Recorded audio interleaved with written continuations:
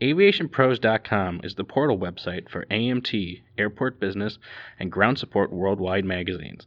Visit daily for breaking news, industry blogs, and insightful articles from our magazine's editorial team. And don't forget to sign up for our publication's daily e-newsletters. It's all at aviationpros.com.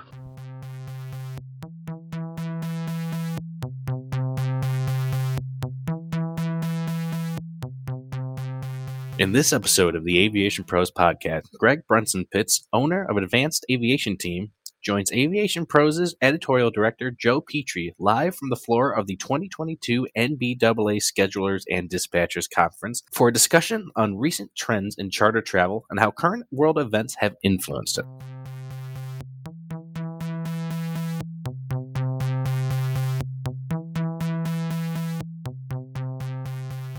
Tell me, how do you see the surge in charter travel?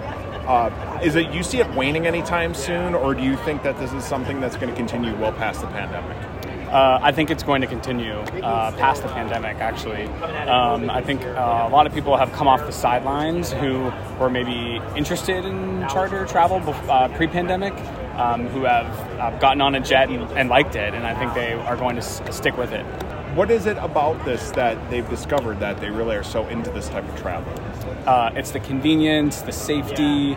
The airlines, have become unreliable, really, and so charters have become, really a convenience for a lot of people. So this was a surprise of the pandemic that all of a sudden charters and BizAv would all of a sudden see an explosion in growth. Sure. How prepared has the industry been as a charter operator? Have you seen are they prepared? Have they been trying to play catch up? How has it worked? Yeah, we're a broker, so we work with a lot of operators all the time, and I think the industry as a whole has been was underprepared. I don't think we really expected this surge, so in terms of aircraft crews, aircraft in general, all the way down to catering, aircraft parts. And so we've really suffered from supply chain, just like every other industry, suffered from supply chain issues. Now inflation's really impacting the industry. And so to answer your question, I think we were really underprepared and also surprised. Mm-hmm. So how have you been working with your different partners in this, as far as like the FBOs or the ground crews or anything like that, to make sure that you have the services available for your clients? Sure, that's a great question.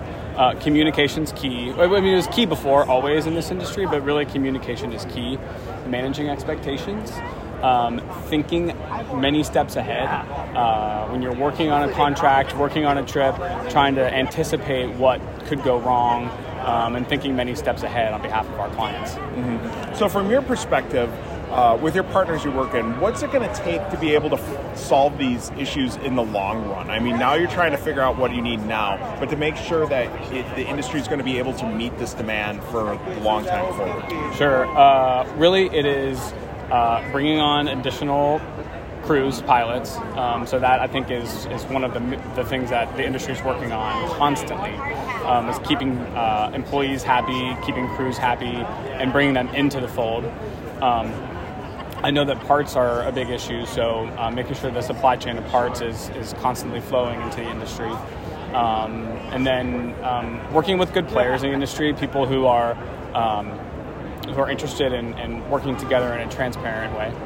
So you mentioned fuel prices before, and that's been a challenge. How has that been impacting business? How are you seeing it? Is it impacting business? It's really not. I haven't noticed that people aren't flying because of that. Prices have ticked up maybe slightly on an hourly basis due to fuel, but I haven't noticed industry-wide that it's people are flying less because of it. From your business perspective, is there something you look at, or the industry itself needs to be looking at in order to mitigate this if they keep creeping up, as long as the world affairs keep continuing as they are?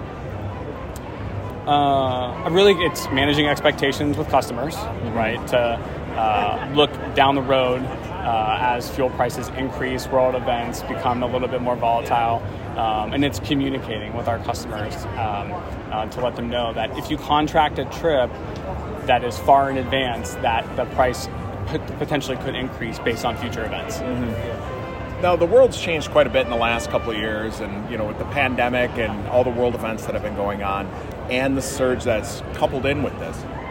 What are you looking for in your position as a broker with working with the different FBOs or airports for that matter to make sure that you're getting your clients to the right places and you're choosing the right partners? Relationships really matter.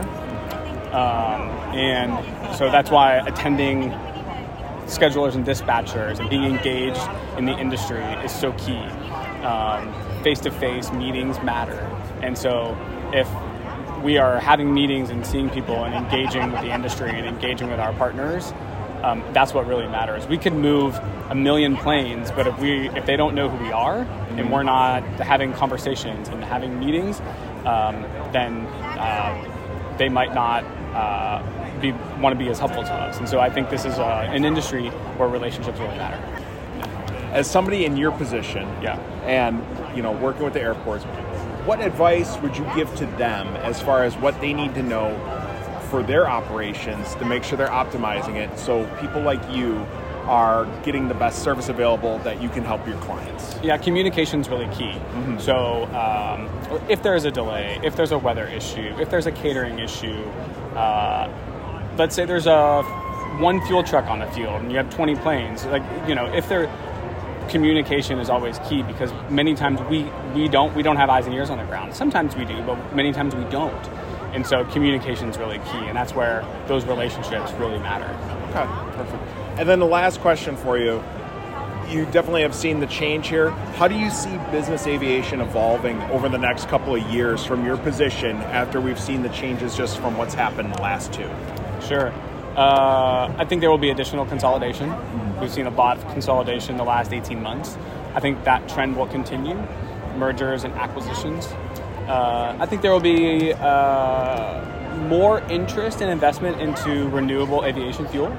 I think we're just in the very baby stages of that. And I think that there will be more consumer interest in our industry. I think that's going to continue. Thank you for listening to this episode of the Aviation Pros Podcast. Be sure to visit aviationpros.com for more stories, breaking news, and expert insight from all around the aviation industry.